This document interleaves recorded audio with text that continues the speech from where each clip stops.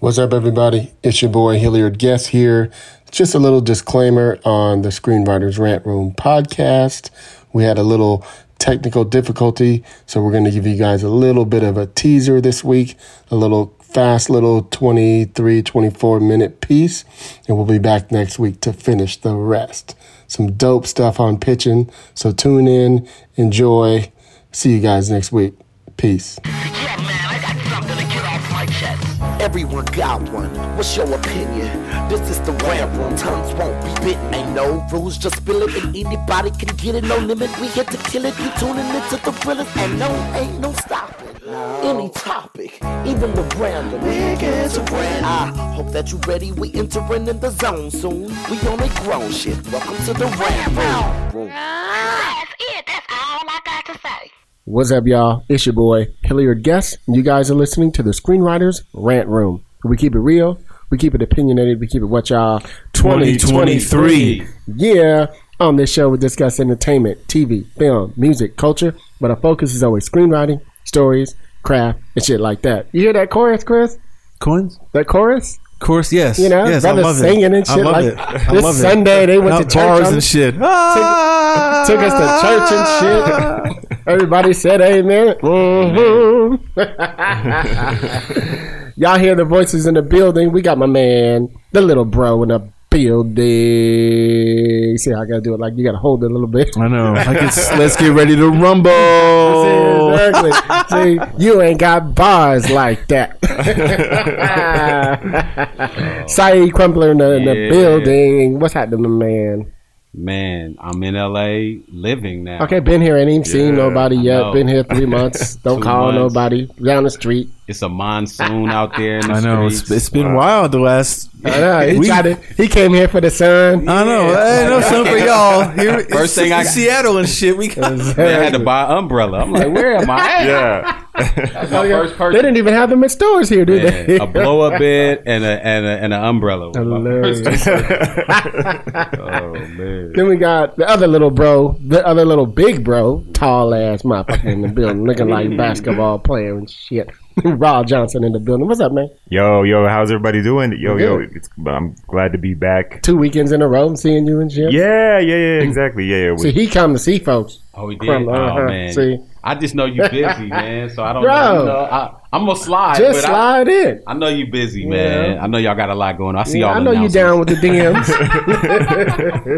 DMs. And of course, Chris Derrick in the building. What's happening? I'm good. Things are well. What was y'all doing with the cameras the other day? What was that? Oh yeah. So Oh yeah, I saw that. it's a short film, right? So there's a short film that I want to do that it's kind of designed also to be like a proof of concept, but because we were talking about the thing for Alex Cross. I'm gonna talk to you about that too about that after. So I wanted to shoot something new. I haven't shot something in a while, and I was thinking that how do I leverage Star Trek? How do I leverage it? Smart. Yeah. So I was like, I want to use the Sony Venice 2 camera. The next thing I do, because I had seen Tokyo Vice, which I don't know if anyone's seen, but it's a fucking amazing show. HBO. But yeah, HBO. The pilot is shot by Michael Mann. Oh, I did see the pilot. Yeah, And yeah. there's like some camera work in there that I was like, why? How'd you do that? Yeah. How'd you do that? Yeah. And then I realized they use this thing. There's the Sony Venice 2 camera. There has this thing called the Rialto mode.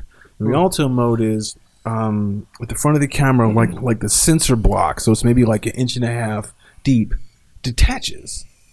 So and you put the lens on and the sensor block. So it's like it's maybe as thick as like 3 iPhones with a big like cinema lens on it, and then there's a detachment thing that rolls off that rolls to the camera body that you wear in a backpack. So you can now you have this kind of handheld work it's a lot easier. It becomes a Ronin or some shit. It's like a Ronin, but Okay. but Ronins and those gimbals have this kind of like float that I hate, and that is more like a true handheld thing. Okay. And I was like, So you can see the movement if you move a little if you bit. move your if you look at Tokyo Vice, there's some shots that are like right. The camera's, it's like right on his shoulder. It's like, Like literally on his shoulder, and you're like, and you because it's moving with him. moving with him, and it's like, I couldn't figure out how to do that, and I was looking at American Cinematographer, and I was like, and you kind of see it's like, so I was like, how much? That's fucking expensive, blah, blah, blah. But then I was like, I could just call the business affairs guy, and say, hey, the guy, the DP on Star Trek, who is one of your ambassadors for Venice too, said I should shoot on this camera. Can I possibly come in and take a look and get a donation for the camera? Yeah. So he was like, "Sure, come in. Let's talk about it." If you don't ask, Closed mouths don't get but the fed. thing is, I was like, "Hey, I'm a writer, producer on Star Trek. I'm Equalizer. I'm doing this short. It's about this. This is a multicultural spy thing, and the DP was like, yeah, I need to work in this. Can I come in and see it? Because I'm going to be able to." He was like, "Come in." So we went in and got that. And the guy was, and he sent us a FX6, which is the smaller version of, same sensor but a smaller camera to just kind of like play around with so we can get used to like the color sensor on that color space. Yeah. So we got that. And then there's this lens company called Atlas Lenses. They make these really kind of like small, like anamorphic glass. And my brother was like, well, let's just do the same thing with him. Let's call them up and say blah blah blah, Because and the thing is that company Atlas, that's the lens. That's the company that because you got to rent the lenses separately, by the way. Yeah. They're the ones who did the lenses for Babylon. It's the same set they used for Babylon. But he told me something. He was like, "This is what I kind of love about filmmakers and who are really trying to push the envelope." I was like, "Well, yeah, but." How they do, like that was a really great movie, and I didn't know. And he was like, "Well, we did like there was a bespoke version he wanted." So they went in and they did some some custom like the lens got ground, like they did something to their lens elements specifically for him. And I was like, "Oh, well, that's just a one-off set then." Like no one else. He's like, "Yeah, no one else has it but him." And I was like, but they still look. The lenses still look fucking dope as shit. So nice. That's it. That's the thing. So all right. True. Yeah. Well, if you guys are grown, we go ahead and jump into the show. So today, I figured we talk a little bit about pitching. We've all done it. Yeah. Something writers need to do. It's funny, Chris, you and I, as we've come up in this industry the past 20 years, it's weird to see how many people have to learn how to do it now, where it's such a in the future I plan to pitch type of thing. If you think about writers we're thinking about, now it's like, writers who just moved to LA are trying to figure out how to pitch. It's like, it's crazy, isn't it? Well, I think because in the past, I say in the last 5 years, there's been such a this concept of let's let the novice writer pair up with a veteran writer and pitch an idea because we want these new voices and we don't and we don't know if we want to wait 5-6 years for somebody to develop to do the steps in the career to be able to get to the position of pitching and perhaps somebody might muster out if they, I do a show. How many people do we know? They got great ideas. They got great pilots. They're a person of color. They come in and they got to do staff writer 3 times. And almost everybody we know. Let's just be real. And then they're like, exactly. I don't want to do this, or I can't do this, or if they balked, then it's like, they don't work for a while. Yeah. Our buddy Ron McCants, got in, worked 2 seasons as that, and then he didn't work for 4 years. But so that fucks with people, I think. So how do you last? So I think now they're just more open to doing that pairing thing, and then it's about, okay, what do you have to learn how to do it, right. And to me, I think, part of it is not part of it. A huge part of it is performance. It's dude. As somebody who has heard hundreds of pitches, it's almost all performance. It's let me put it this way: it's performance and also format. format. The way you format your pitch is what's going to keep me. Kind of like when you do your script, right? Yeah. When you write your script, you're taking us on this ride, as a hero's journey, etc. The pitch has to have one too. People don't think about that. Yeah. See, I mean, You got to be setting up questions and answering them and stuff like that. Here's the thing. I just pitched to an Oscar-winning director the other day. It went really, really well. Okay. When it was over, he said, "Man, you know how many pitches I've heard where I don't know what the show really is." Fact. Yeah, that's Where like, and he was like, "With yours, it is very clear what you're trying to do." And he was like, we gotta get you to talk to some other people. I was like, but the thing Cut the about check. But the thing about it is like, you're so right about the performance. I mean, you're saying about keep me interested, and it's like, it's if you think about it, it's like, what's your body language? What's your tonality in your voice? I was taking this class about how to public speak better, right? And this guy was talking about, it's so fascinating. This guy, he was talking about there's two ways that people see you, right? There is the visual image, you look like, blah, and there's your vocal image. Yeah. I was like, oh, what the fuck? Okay, let's keep. Okay, next lesson now. We can keep talking now. That's when you lean back. Yeah. Like, all right, they start taking some notes and shit. But he was saying that your vocal image is how everyone perceives you once they hear you. Because, I come in the room and have like the clothing, haircut, whatever it is going to say one thing about me. But then when I start to speak, does that match? Does it match? Does it reinforce? Does it switch it? Does it bring me down? There's all this kind of stuff that he was talking about that is all controllable. And it's all about like it's like diction, and it's how fast you talk. It's the pace, the tonality. And the thing about the vocal image is interesting is he was like your vocal image.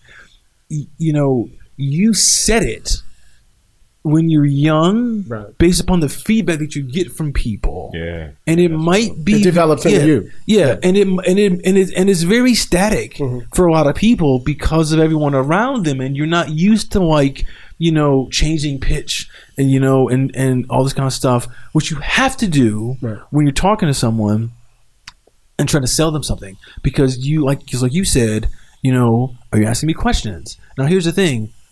Now I can say to you, hey Hilliard, are you going to come to the store today? I can say it like that because that's kind of how I talk. But I was like, hey Hilliard, are you going to come to the store today? He put on his acting voice. But it's like you had to but it's like they go into the back of the throat. But it's the same sentence, but now it has a whole different kind of punch. Exactly. And it's like that's what you had to design as part of your pitch. Like for me when I was doing it, the thing that I was learning the whole thing, and then I realized I started listening to this guy's thing, and he was like, he said this thing is that your face, the expression on your face controls the tonality of your voice. Yeah, totally. So if you're smiling, you'll sound like you're smiling, and if you're that's frowning, acting 101. Rob. It's all this kind of stuff. So, but if you're not an actor, you know these things. So I'm like. And he was also about that body language tells you a lot about the dynamics of what you're doing. Right. So once I started practicing my thing, I was like, well, I'm going to be on Zoom. So which is that's where all my pitches which is fine, but I have a standing desk. Oh, that's good. So I'm going to raise it up so I can stand and give the pitch. And then I can use my whole body when I'm talking. Because I was telling the guy thing, and I remember, and I was like, oh, and there's a moment where someone she dodges this thing, and then I'm physically dodging my body when I'm saying that part. I'm like, I'm bringing you into the story visually with my body. And that's performance shit that you have to do when you're... Let's talk about this. So, as much as you could talk about it, Saeed. So, you've been out pitching, this past week, and you got some more coming up, right? So, I think most of my day when we're not in the middle of staffing is working with the writers who are developing shows with us to get their pitches right, or listening to a new pitch of somebody coming in. So let's talk about for you, as you were prepping your pitch, what type of things were you trying to do that you were focusing on? If you get where I'm going? Yeah, I think what was interesting for me was coming from rap music. Right. It wasn't so different in a sense because you have to perform. So I feel like it's the same thing for actors. Like, you know what I'm saying? You still have to figure out your style of pitching and what you're comfortable with, which we'll talk about. But yeah, I think it's all a performance. So I did have a benefit coming from rap. Right. At the same time, shout out to Aaron Thomas. He allowed me to sit in some pitches. Okay. As a quiet member with my screen closed. Yeah. So I got to see what a pitch is like, you know, like for real, in real time, which was, couldn't pay for that. Like, you know what I'm saying? And so I sat in a few of those and then, you know, I started pitching on IP, which is different than just pitching your show. Right. You're pitching yourself. So that was kind of, it was like a gradual start. So, okay, I'm pitching myself. Here's my take. Right. And then I started making pitch decks in Canva. And then I was like, look, if I'm going to pitch on this shit, I'm going to go overdo it all the time. You know, like I would show up and I'd have my pitch deck and people be like, oh, this is just a light pitch. And I'm like, yeah, this is my light pitch. Like, you know what I'm saying? Like I'm going to go hard. Exactly. But you do start, what I do think is that I will say this. I think we're so used to writing scripts that it is a point when I got my development deal that it was like, oh, I'm not writing scripts anymore. And you meet other writers. Like I met Jessica Gao, who was in the Nickelodeon program, who ran She-Hulk. She was like, oh, I only write when I get paid. And it's a different mind frame. Yeah. And I think that's what it's hard for us to adapt to is like. Let me just piggyback on keep your thought. So one of the things we've noticed a lot in the middle of staffing. So Chris and I were talking about this the other day. Sometimes you get all these like upper level, co-EP level, even showrunner level who are going back to you, maybe help you run your shows. They're doing a version of what you're talking about. You realize a lot of these guys still have a script they're using from 5 years ago because of this reason. They're like, well, shit, I ain't been paid for it.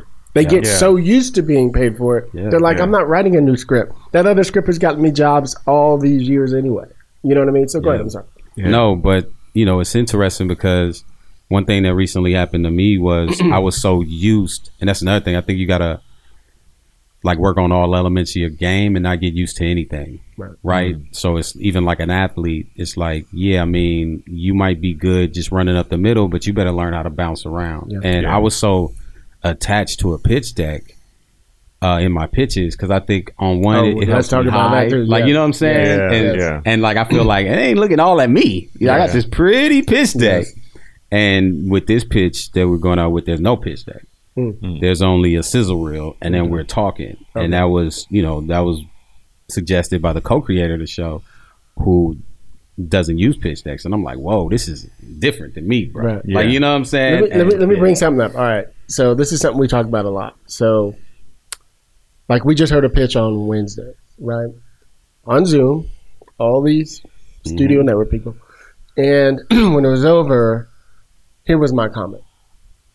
I was like, I think all the elements are there. The order is not there. And the problem is because you got to find a way to get us in and to make me wonder how you, like you said earlier, how you're going to keep this series going as a show. Right. So I said, so this is the problem. So you'll write your pitch out the way you would write it, not the way you talk. They're two different pitches. So you will write it out so you get out the story, right? And then you need to pull back and go, now how would I say this? As I talk, right? Because you might say, just as an example, you might say, you know, this is going to be a show about, you know, sci-fi in the history of blah, blah, blah, blah, right? But when you talk about it, you might say, one of the reasons why I want to do this is because this is what's happening today. Sci-fi is going kind of where Jordan Peele's going. I'm trying to do a version. See, you start talking more the way you talk. And reading off of it. That still makes sense in the tone of what you're saying, but the way you write it is not the way you say it. I agree. Yeah. And that's where people, I apologize. This is where you get stuck in your pitch. I agree. Especially when you do it in person. Yeah, too. Because you're trying to memorize what you would say, not the way you talk. Yeah. That's the biggest And thing the I see. pages are in order. So it's, you know what I'm saying? Yeah. So like, here's the trick that like I learned from this, and Cole Haddon showed me this. So once you write out your document, because at some point someone's gonna ask you for a document. Yeah.